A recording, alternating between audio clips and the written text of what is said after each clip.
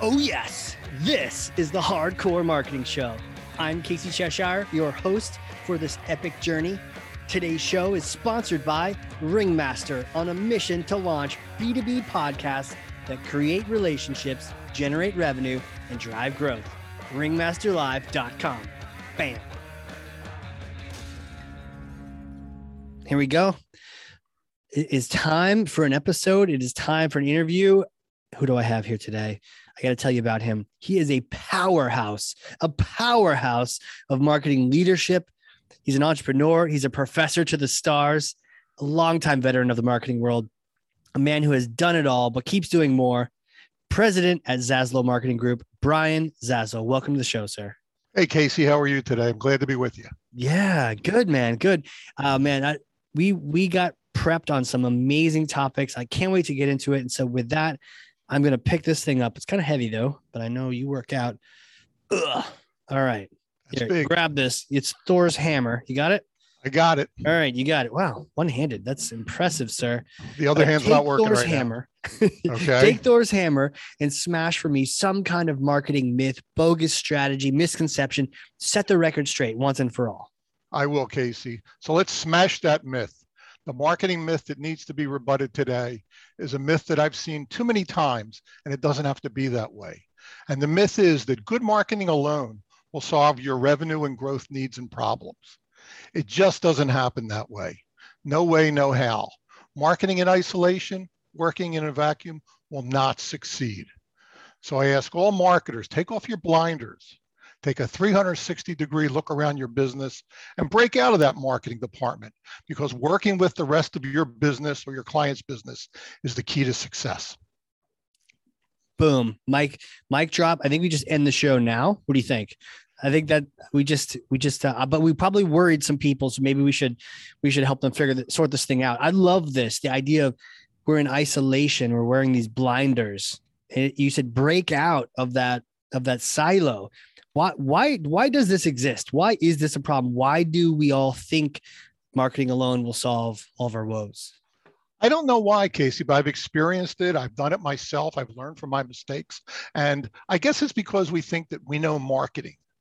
But there's so much more to marketing than just marketing strategy or marketing tactics. Marketing has to work within the framework of a business so that the consumer at the end of the day can have a great experience and the company can be profitable and build revenue and growth. So to do that, you have to really work, marketers, really more critical than I think most departments, hand in hand with business leaders in all other functions, whether it's operations, IT, sales, finance, supply chain, even legal, to make sure that what you're developing and planning on the marketing side can be planned and executed properly. And you can get to the end in terms of providing the customers with what they need. I think marketers must collaborate more than others to be cross-functional. Yeah, 100% on the cross-functional side. Maybe the challenge is that marketing can do so much. You mentioned we all sometimes think, oh, I know marketing, but what a great reminder that marketing is one of those big elephants in the room. It's a behemoth. There's branding, there's design, there's digital marketing, there's every little part of digital marketing. There's retargeting.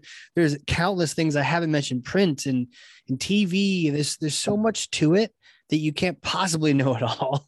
And it has to be connected to the company. And I think maybe it's that it because there's so much to it. I was thinking about this just now. There's so much to it. If you pick your favorite 8 things of marketing that you do, you're probably forgetting the other 16 that are really important too.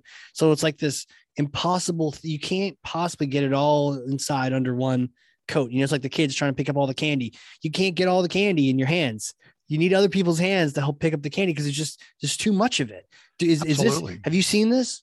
I have seen it. I've experienced it. Very easy example could be, okay, let's just do social media. Let's put an ad out there for our product. Well, let's just say you're great at doing that. Yeah.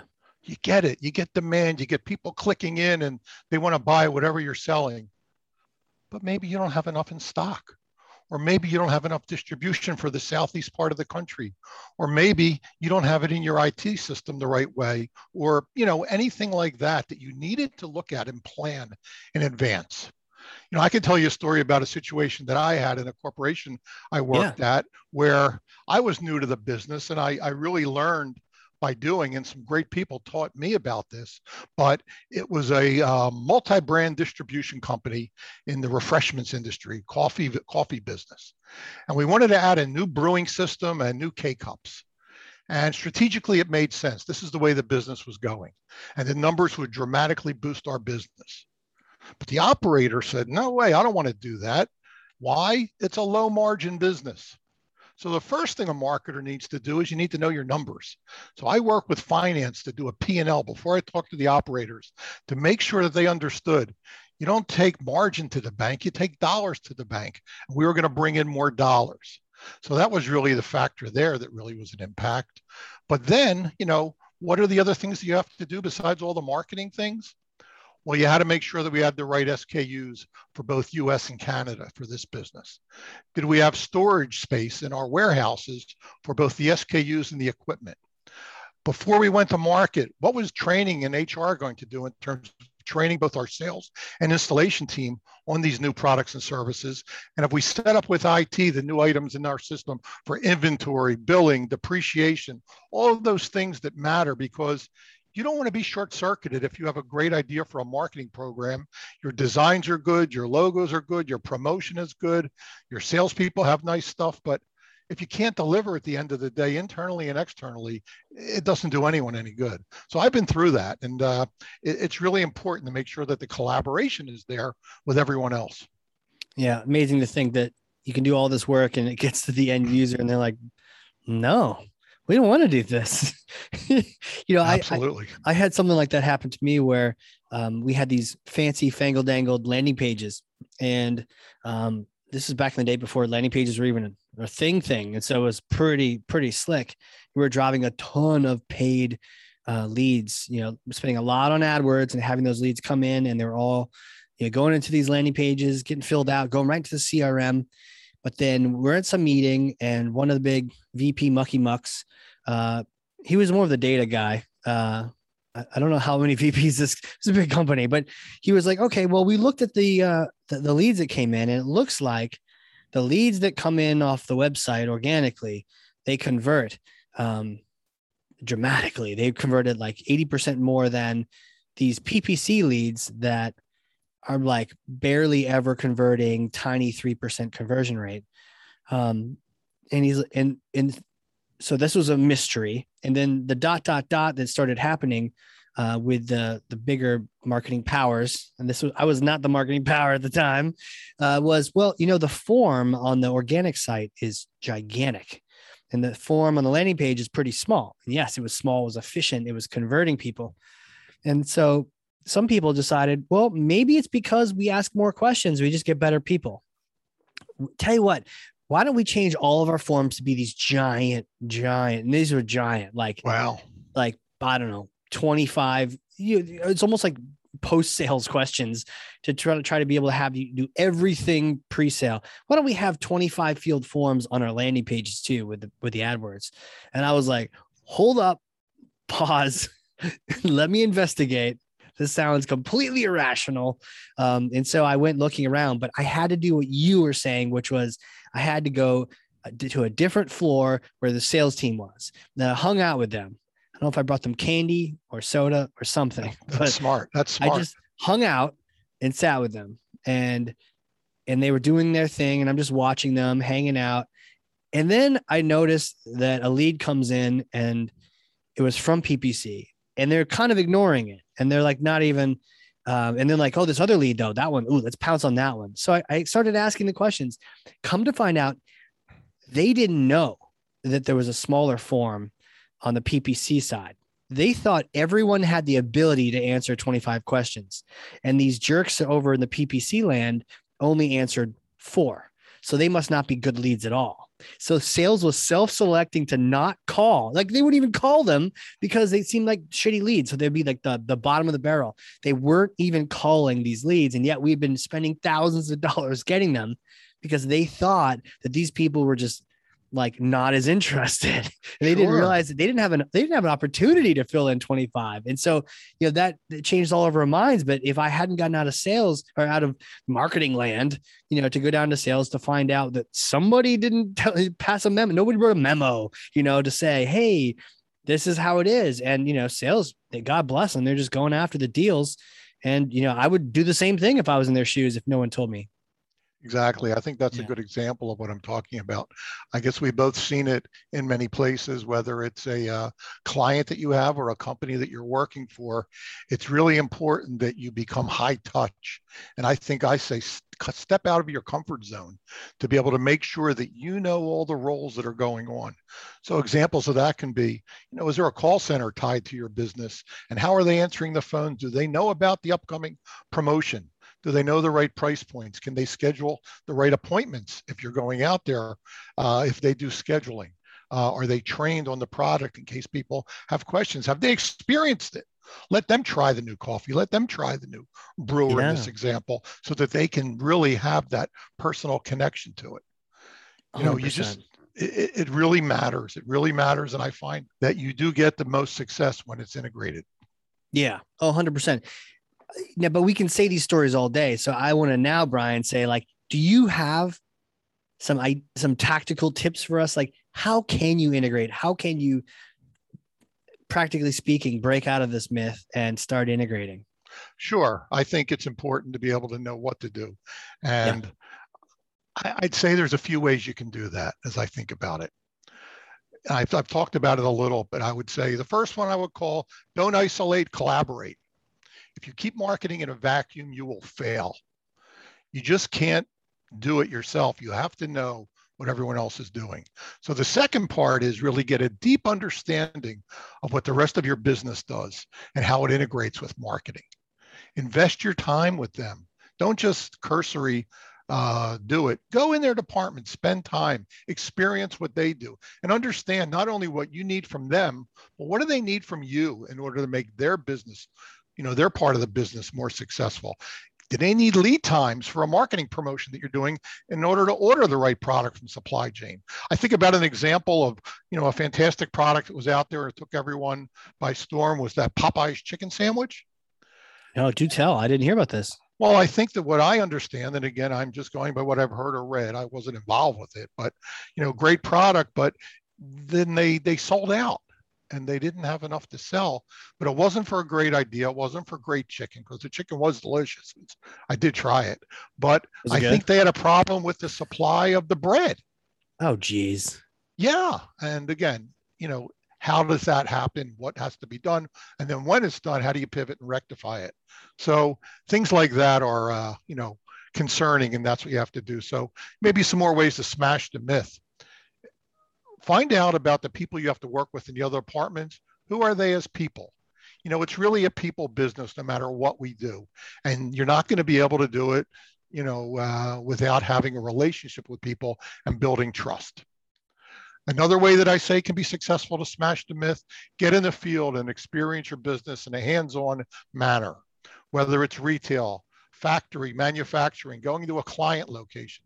Get out in the field. I found that was the best way to do it. And I learned from people that there's no way you're going to be successful in this company in the tower. That's what they said. Get out of the tower, get in the field. And Yeah. they were so right. You talked about this, but I said, go on sales calls. If you can go on a sales call and visit a client location and understand client needs and understand a salesperson's needs and what they do with what you provide to them from a marketing perspective, you're going to be a better marketer. And maybe finally is really track the customer experience in your business and see who touches it and who it's dependent upon, because that's what you're really responsible for. But you have to know all the steps along the way as far as what happens. And then you're able to make decisions and make recommendations that are appropriate for that. So That's those are some brilliant. ways that I think we can handle it. This is brilliant, man.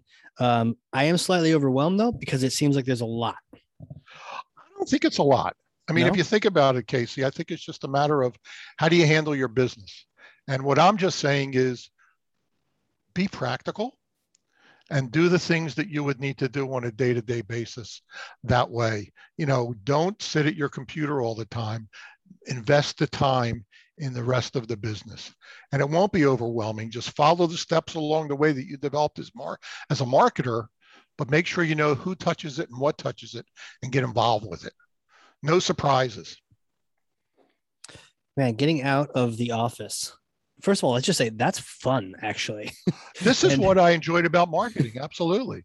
and so many times, I mean, I like to rail against people hiding behind their apps, because I'm a marketing tech guy, but man, come on, people. Like tech tech is like you can learn more from I think I got like coffee with someone and 5 minutes into the customer conversation.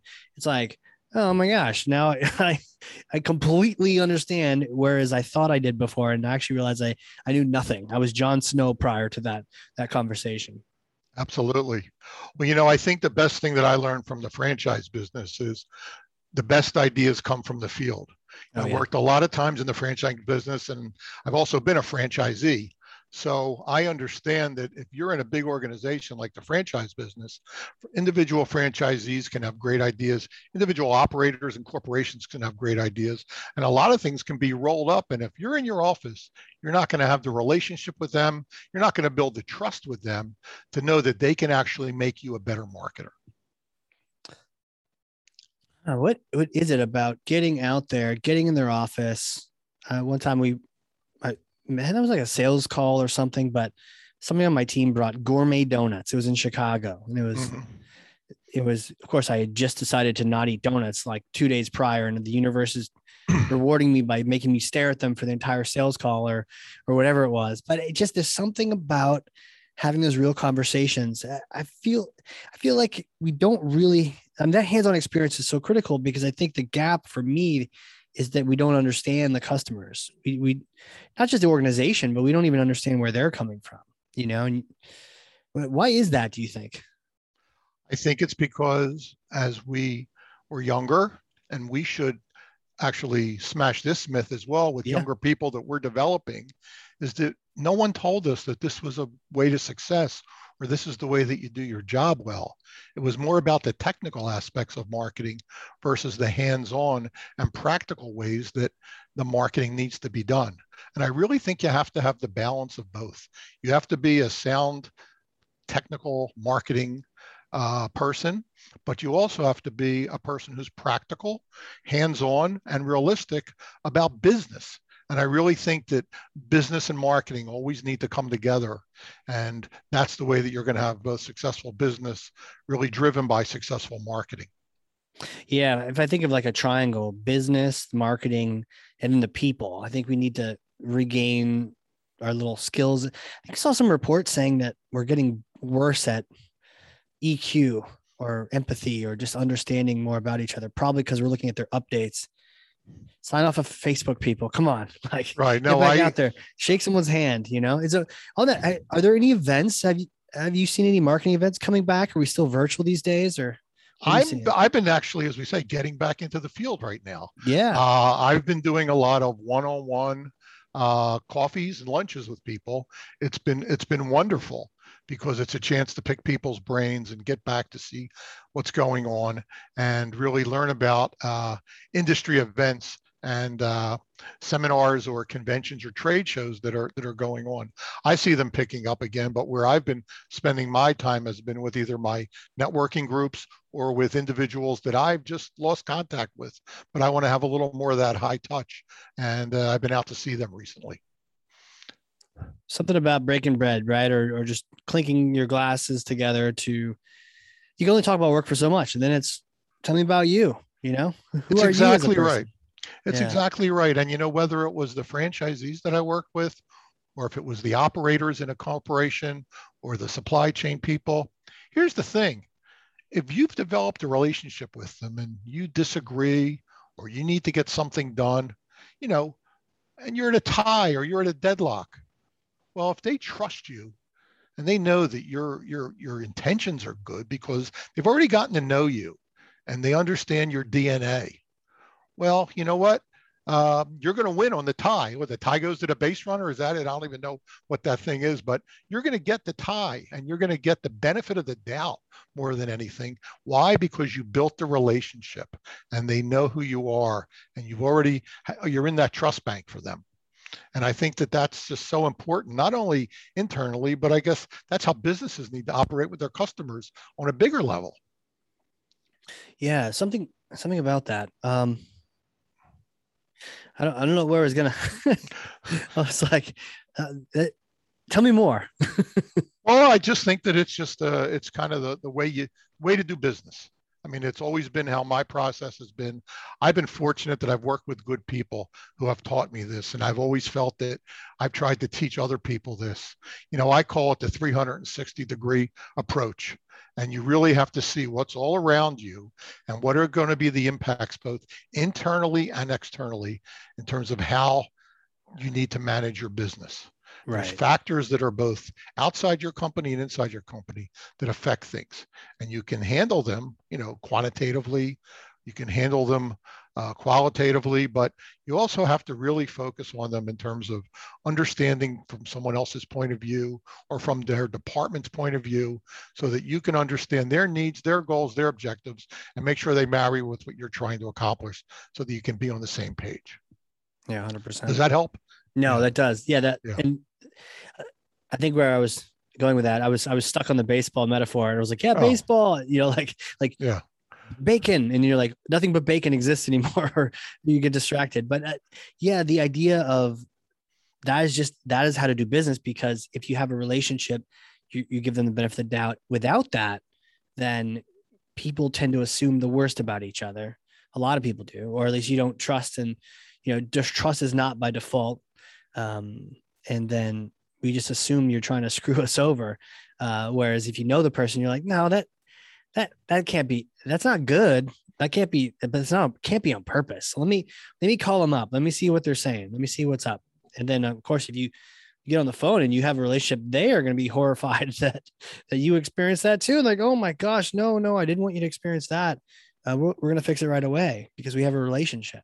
Absolutely. And the other part of it, Casey, that I was thinking about that ties together with this is that it's always important as well to, as you're developing a marketing program, to get that advanced buy-in from people. And I think Hmm. that goes hand in hand with understanding people's roles and departments. But as we talked about earlier, no surprises. There's a way that you need to manage to make sure that it's a win-win for everyone. And I also think that they need to know along the way what you're doing and what you're trying to accomplish, so that it's not going to be an extra burden on them. It's not going to be in contradiction of what they're doing. It's not going to be illegal, let's say, for your legal department, and you're not going to have any impact, whether it's going to be with another brand that you're working with or an exclusive arrangement or, whatever it can be. But, making sure there's no surprises and you have buy-in, whether it's from your internal partners or a client, is really important to get up front. I've done that wrong so many times. I love to come in and break and smash things and fix things. But then you realize that there's people tied to those things, and a little bit of buy-in goes a long way. Absolutely. You can't drag your customer kicking and screaming to the cashier, and you can't drag your team, kicking and screaming to the end goal. You have to we have to work together. I'll tell you one that happened to us, and I won't name any names, but worked with a client. No We names, come No on, names, no spill the companies. tea, Brian. We're here in to protect the innocent. But the example is important. We worked with a company that wanted to do a new rebranding campaign, new image campaign, and we developed a slew of commercials. They invested a lot of money, but our client never got the buy-in from his senior management or his peers, and walked out on stage at their national meeting and launched this. Wow. Launched the campaign without any buy-in. And whether it was a good campaign, whether it was strategic or not, because he didn't have the buy-in, not one of those commercials ever made it on air, and we lost the business. Wow. Yeah. Did he get fired? Yeah. Yeah, he did. He damn right he Yeah. Well, did. what would you Yeah. do? Were they good But commercials? And they were. they were You put them they were together. they were great commercials. Absolutely. That kind of sucks, man. You worked Yeah, hard on those commercials. it wasn't a good day. What the hell? It reminds me actually of I was chatting with Brandon Roten. He was the CMO of Wendy's for a bit, and he talked to me about the Got Beef. I don't know if you knew this, but Got Beef only ran for like a week because the board of directors was nervous that it was it was too much out there. Like, oh, that's almost rude, to ask where's the beef. And Right. yeah, it is. Well, there's no beef in those McDonald's hamburgers, so but it's accurate. Uh, And memorable. yeah, memorable, but we know it years, decades later, and they only ran it for a week, and it was too nerve-wracking for them, but they turned it off. I And didn't they know that. great. I mean, just like your commercial, you could have had the next Got Beef. It'll never see the light of day. I remember it, and it was You good. remember it. Remember it. Well, tell me about commercials. I don't know anything about commercials. Commercials, I thought that was a fun part of the business. It was a chance for you to summarize what your message was Mm, and take it to market and attract the attention to your brand, to your product, your service, to be able to get people to do the desired action that you wanted them to do. Remember to buy, to refer, whatever it's going to be. And obviously, traditional commercials are still there, but there's so many other ways that you can, communicate an advertising message now, whether it's on digital media in a very brief message that versus a traditional, let's say 30-second format or 60 seconds on radio. But all the digital formats now is just, so quick, but you have to really accomplish the same things. So it's hard to do. It's fun yeah. to do. And I felt my time working in the ad agency business was extremely rewarding and some of the best times that I had. Yeah, 100%. Yeah. It's I mean, I love the creative side of that. And I've seen so many terrible commercials. My wife and all are always like, we could do better than that. Why are they so bad? Why are there so many bad commercials? Tell me this, Brian. Well, I guess that's why there's Baskin and Robbins. Everyone has a different taste, so what you hate, I might like, Okay. or things like that. But, there's some that are not the best, but I just think it's subjective. My thought always when I was in advertising as an account manager was I really wasn't the person responsible for judging whether a commercial was good or not, quote unquote. My responsibility was if it was on strategy. And then it was the creative team's responsibility to develop the execution that would be, informative, entertaining, exciting, all the things that you're trying to accomplish. But I couldn't be the creative judge. I had my own opinions. Every once in a while, I would share them. But at the end of the day, that's what their job was. And that's where you had to have the trust of they're doing the right thing. Yeah. Yeah. I mean, I kind of hope that it's subjective. Like when you see a Super Bowl commercial and it just seems so flat and you're just like, man, that seemed like the lamest thing ever. My marketing mind just hopes and prays to God that there is some demographic out there that was like, that's my commercial. Exactly right.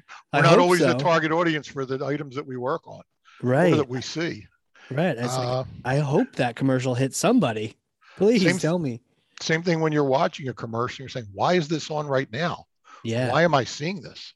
So, Right. you just wonder about the strategies in terms of whether it's media selection or the creative process.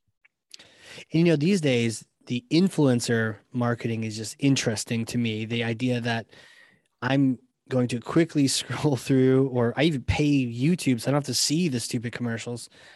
But in the end, watching someone hold up a can of Bang, destroying, doing some cool football moves. He's like doing his little Bang thing. He has got his promo code, but I keep seeing this guy. He's cool.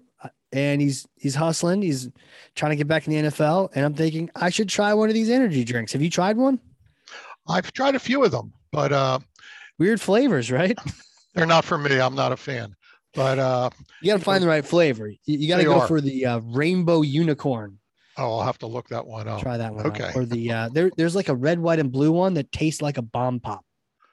Oh, okay. Like the frozen ones? Is that Yeah, but it's Yeah, all the yeah. flavors melted together kind of thing. Okay. I would try that. I Yeah. would definitely try that.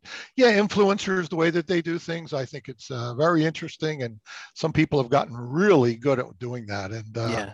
you know, you just think about it in terms of how they're impacting on clients and how they're impacting on businesses and, what value they have from brands moving forward.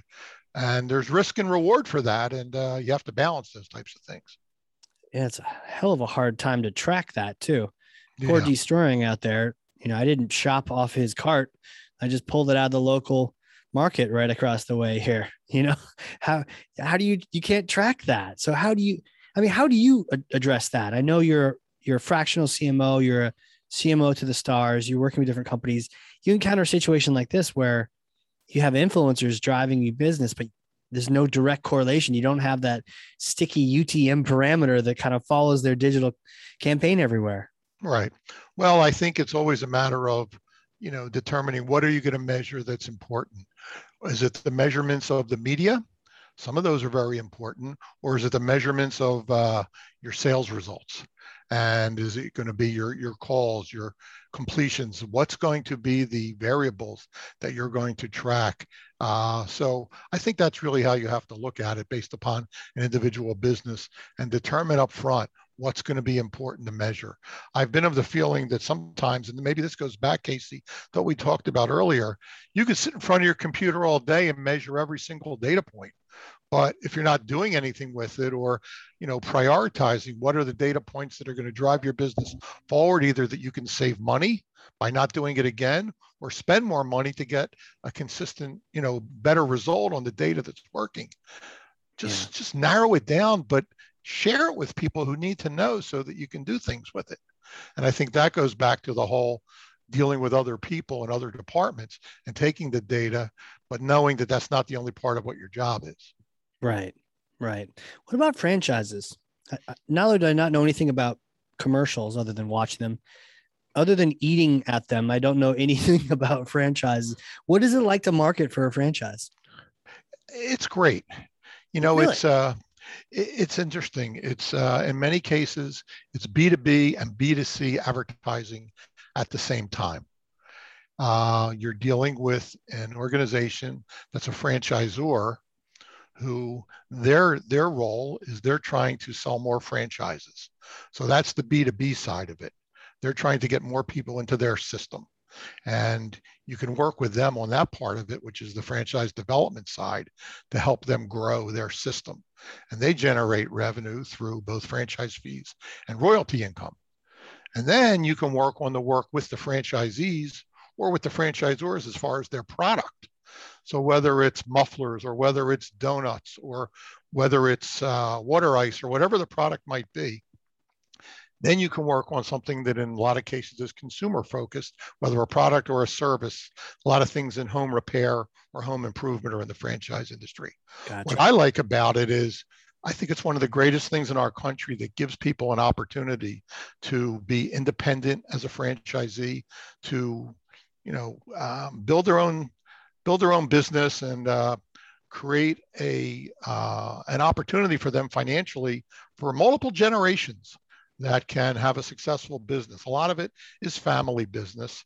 And the Right. franchisees that I've worked with have been some of the most interesting and best clients and friends that I've worked with over the years. I mean, it's developed those kinds of nice relationships. And it's an exciting industry that really did well during the pandemic and is continuing to do well now as well because people are seeing that as an opportunity to control their own destiny versus working for a corporation. Kind of the best of both worlds, right? You don't have the big corporation, but yet you do, but it's there to help you as opposed to tell you how to run your deal. Exactly. And I pivoted out of the corporate world and was a franchisee for about 6 years with a partner. I was a Krispy Kreme Donuts franchisee. Mm, So for 7 years, we had the stores here in the Philadelphia area and ran them and developed the stores, built them, found the locations, and then ran the franchise business every day in terms of providing sweet treats to our customers across the Delaware Valley. wow. How many donuts did you eat during that period of time? Too many. The best part of it, though, was I guess one of the biggest satisfactions I ever got was I never expected to be in the donut business. And I had to go to training, and I trained in Alexandria, Virginia, at one of the Krispy Kreme donut stores down there. Oh, wow. And I had to live there for like a month, and they taught me everything about the business. And I also trained in Austin, Texas. But the first day that I ever was able to make donuts from scratch, to make it, it came out right, it came off the line, and I ate the donut that I made. That was the greatest experience ever. Hell yeah. So they're really great when they come off the line hot and fresh. And I always said that I was working when I was eating the donuts because I had to know how they tasted. So, you can believe your own excuses, can't you? Yeah. Man, that sounds like a dangerous business to get.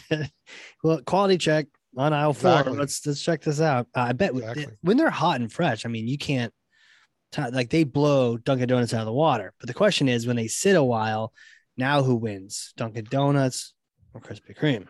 Krispy Kreme always wins. Yeah, well, I can understand your bias. I understand, but I think a taste test is in order. Let's do it. Let's do it. Oh man, do you have any books you recommend to a lot of people? I tell you a good book that I think people should look at because it's a good step back in terms of understanding a whole different aspect of branding. And it's a book called The Human Brand by Chris Malone. Chris is a former colleague of mine and someone who is now a client I do some work for. But he wrote a book called The Human Brand, and it's really a study in how warmth and competence impact consumers' decisions on brands. So how do those emotions impact on people's buying decisions, and how do they impact on trust and loyalty? And I think that it's a very, very important thing to do because people buy for different reasons. And there's different businesses that you have an emotional connection with. So what are some of the cliches, but they're true? I hate my cable company. I love this store. I hate utility companies, whatever it might be. People have emotions that are based upon the brands. Yeah. I love Netflix, and whatever it could be, the emotions. Well, people base these based upon how the companies act towards them and their messaging. And really, this is a book that I think would be good for people to read and learn a little bit more about warmth and competence and really how it affects things. I love that. Because you can have warmth without competence. You can have competence without warmth. And, what happens then? So it's a matter of marrying them together.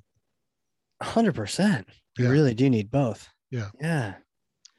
Warmth and competence. That's interesting because it kind of ties into, a lot of times the core values companies I create is usually we care, we have fun, and we get things done. And I see some competence in there, and I see some warmth in there, and that you do need that both. And if you don't have that, first of all, it's not a great place to work at as a brand, but also your customer experience is completely different. Absolutely. You're on the right track as you explain that. Yeah. And sometimes you just want a little warmth. Just want a little warmth, people. Just, you know what? Chick-fil-A. There you go. Chick-fil-A. Super nice people in the parking lot getting rained on. Absolutely. And they're just friendly. And, I get it. You get trained to be friendly, but at the same time, eventually you own it, right. And it doesn't take a little bit to just be friendly. And the first thing you say to someone's like, how you doing? As opposed to $15.95, Exactly. Like, one person's like, here's the number. The other person's like, how are you as a person? And that chicken sandwich is freaking good. So they got them both nailed. Whereas some of their friends on the other side, not so good. Right. So good. Think about banking, and you think about all the banks. That's commodity products. Oh, good call. Every bank offers the same thing, but same thing. All banks have different levels of warmth and competence and how you trust them and how loyal you're going to be to them. Are you going to be a long-term customer, or is it merely transactional? Yeah. How is your relationship with them, and what have they done to develop you as a lifetime customer? Yeah. So, that's really where I think the opportunity is going. It's a good read. Do you have a particular bank that gives you warmth and competence? No, I don't. Oh, okay. I can't say that I do. I think that's why maybe I brought up the example. Yeah. But I look at the banks as, at least the ones that I've worked with are very impersonal. Mhm. If you think about kind of the warmth, you can get on the phone with them and you go through voicemail hell in terms of trying to communicate with people. They want to ask you 6 questions before you even can ask, them what you want to know. Mhm. And they always want to know your zip code. So, Or they but only ask your zip code if you just typed it in. Then they yeah, definitely want to know your exactly. zip code. So it's the Department of Redundancy Department.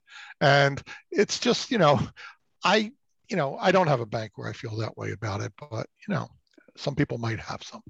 Well, definitely during the what were those things they had for businesses during COVID? During that period of time, I definitely saw the incompetence from a lot of banks.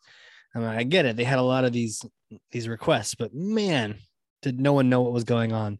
But I will say, I'm actually a big fan of Schwab, because I mean, you don't really competence. It's almost like Boolean for me, and that you kind of just either you're annoying me or you don't, and or you can get it done or you can't. You're either up or you're down. But then that warmth is that almost that fuzzy part if you're commoditized.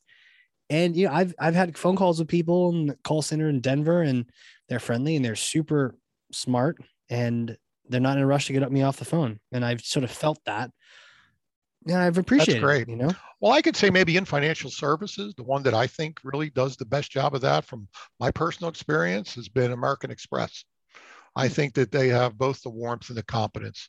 And I've been an American Express customer for many, many years, and they don't forget that. And I think that the way that I've been dealt with issues, opportunities, challenges, they've really come through strong in terms of both warmth and competence. So, expanding beyond banking and maybe financial services, I would say American Express does it really well.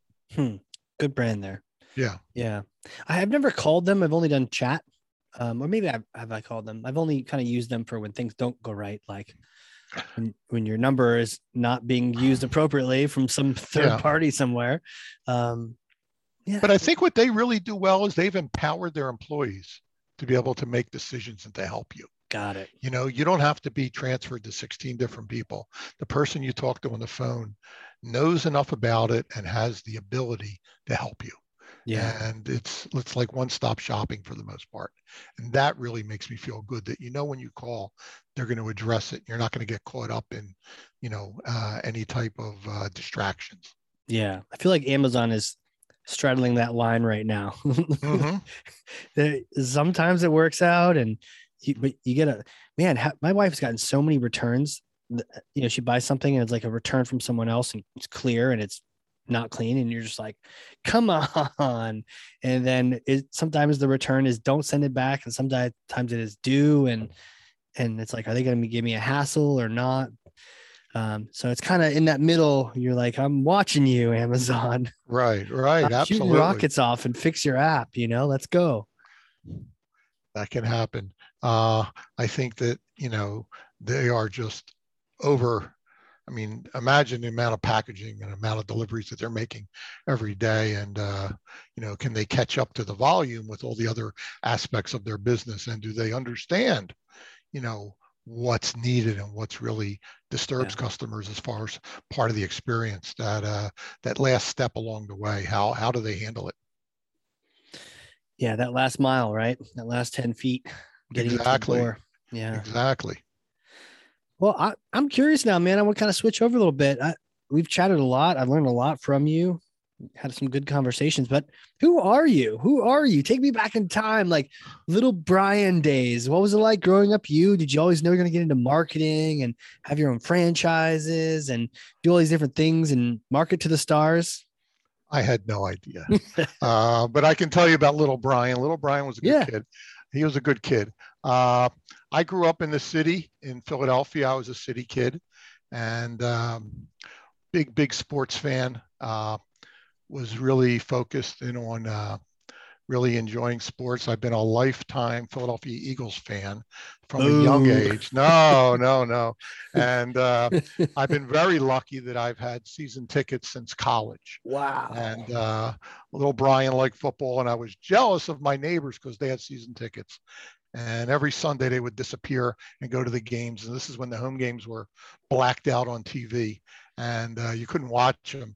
And then I would just wait for them to come home and talk about the game. And I said, one day one day I'm going to get those season tickets. And I was able to. But I That's I awesome. used to be involved with youth groups, and I was active in terms of these organizations. And I would do things like help with fundraising or promotions or dances or basketball teams, recruiting members. That's And then I cool. was doing all these things. And then I realized at one point, I guess, that this is marketing.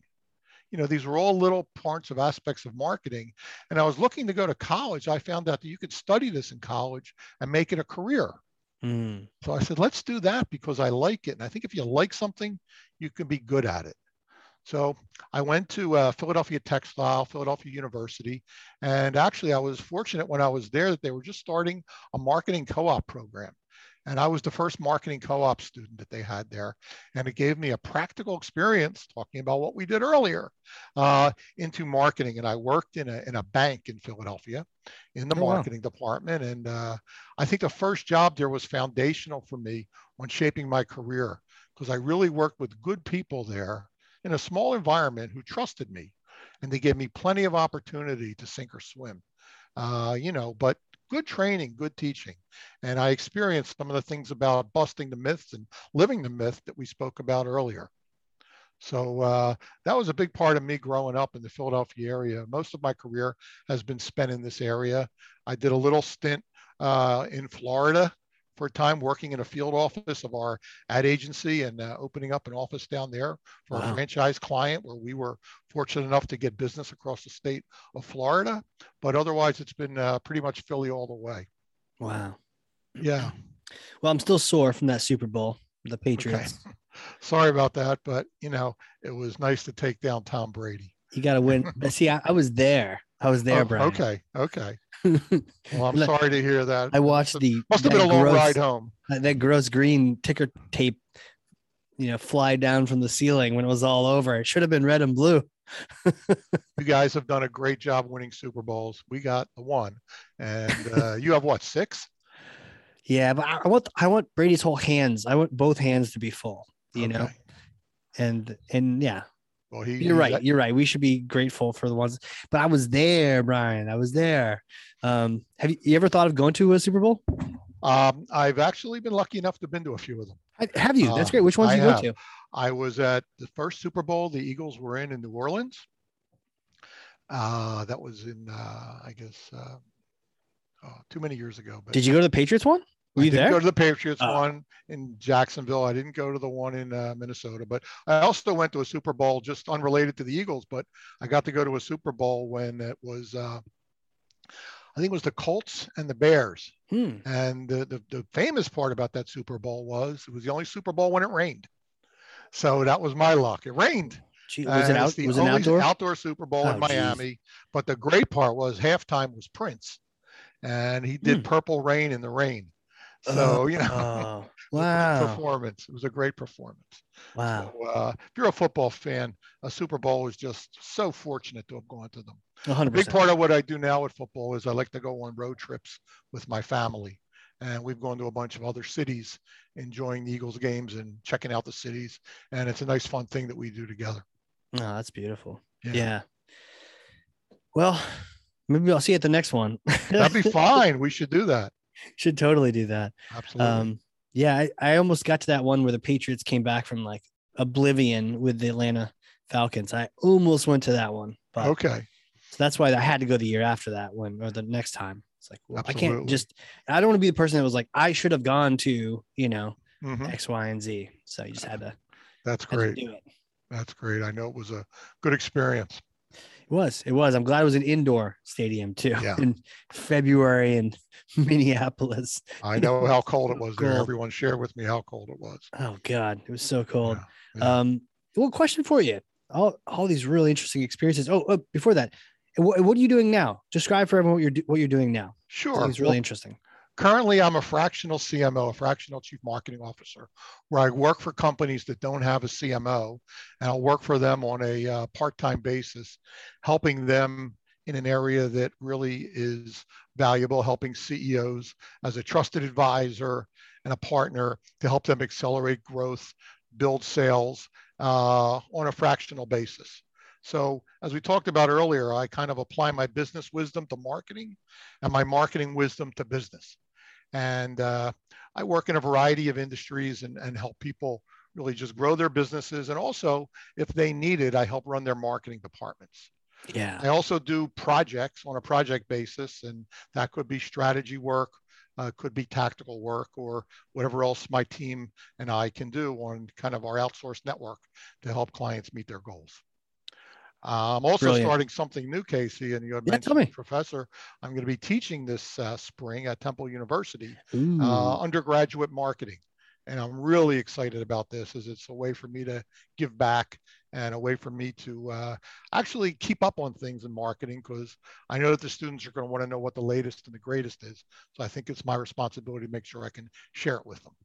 Well, if you want to teach a course on marketing automation, I have a book that you can use for that.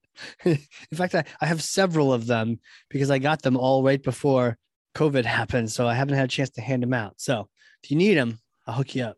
We'll be in touch. We'll Yeah. definitely be in touch. Well, I got to take you back in time one more time. That I have a hypothetical for you, and I may have a time machine in New Hampshire. So one of these days, one of the trips, you come on up, we'll get some beers, we'll hang out, catch up, and you get to use this time machine. It goes back in time to a particular date and time. It's a few days after graduating from school, and you get to meet yourself.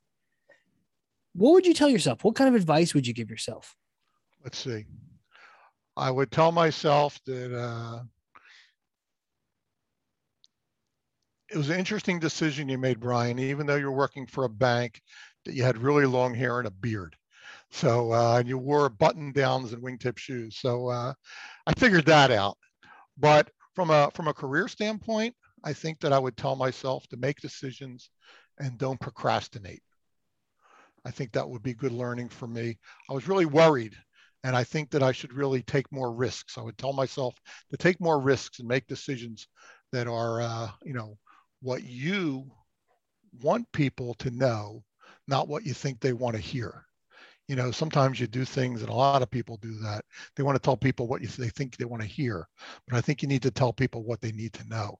And I think those are some things I would have told my younger self back then. It's brilliant. I'm writing that down. Where can people connect with you? If they want to reach out, say hi. Maybe they need a fractional CMO. I'd be happy to talk with people. Yeah. That would be great. You can find me at my website, zaslowmarketing.com. Okay. And I'm also active on LinkedIn. And you can check out my profile there, Brian Zaslow. Those would be the two best places that you could find me. I love it. All right. We'll put links to those in the show notes so people can click on through and make it happen, man. Well, this has been fun. I feel like we've talked strategy, we've talked donuts, we've talked commercials, just all over the place, but I've enjoyed it. I've enjoyed it as well. It's been great talking to you, and it's been a really, really interesting conversation, Casey. So I thank you for inviting me onto your podcast. It's been a great experience. Oh, I'm glad it has, man, because it certainly has for me. And for those people listening, if you've learned something, and I freaking know you did, because I have 2 pages of notes over here, front and back.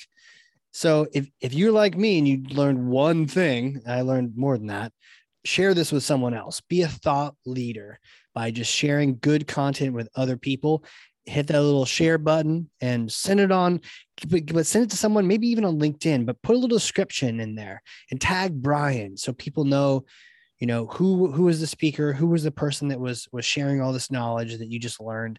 Tag him. I'm sure he'll comment. I'll comment. We'll have a good comment party on LinkedIn. And that's, again, how you show thought leadership to the universe. And again, man, Brian, thank you. I can't thank you enough for being on here and schooling me.